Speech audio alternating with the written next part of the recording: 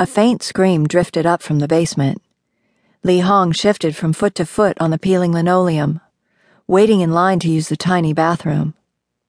The girl named Chun bit her lip and avoided his eyes. A muscle flickered in Fang's jaw. Was it a shriek of pain? Or fear? Or simply a continuing protest? Ying was probably okay, Li Hong told himself. She was just getting acclimated. Life in America was not what she had expected. Ying must still be thinking that if she made enough of a fuss, things would change. That she would get what she had dreamed of. The American life, where she would drive a Mercedes and live in a big house and wear expensive clothes.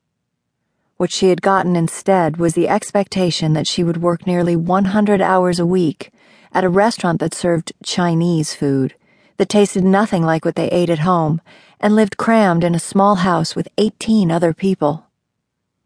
Ying had been handcuffed in the basement for refusing to work. It had been explained to her over and over, both with words and with blows.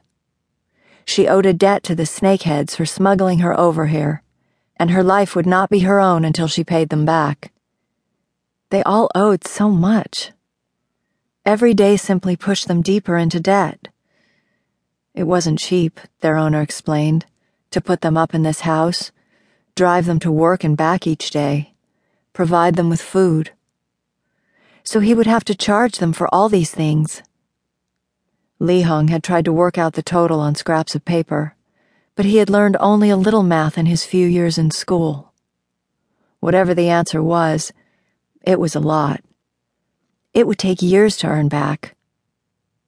And to make sure they all kept up their end of the bargain, they were warned that their families would be killed if they did not.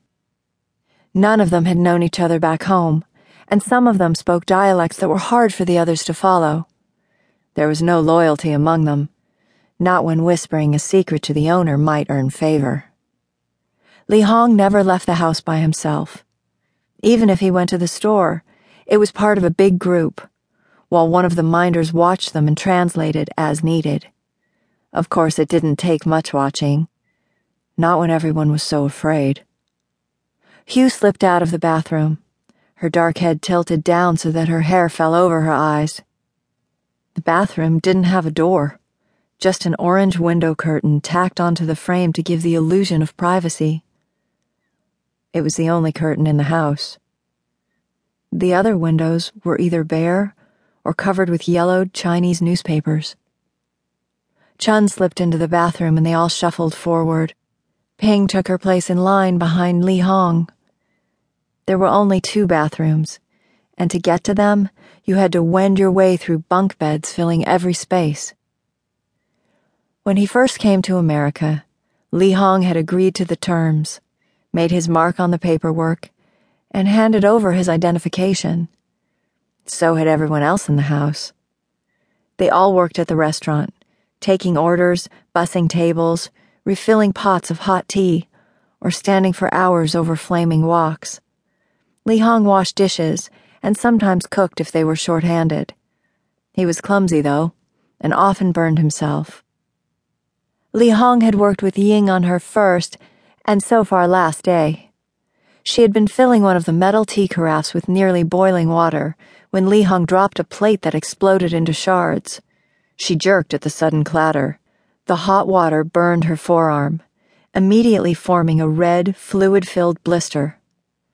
Ying had started weeping and wouldn't stop, not even when the manager came back and hissed at her that the customers could hear and were asking questions. Li Hong had tried to help her.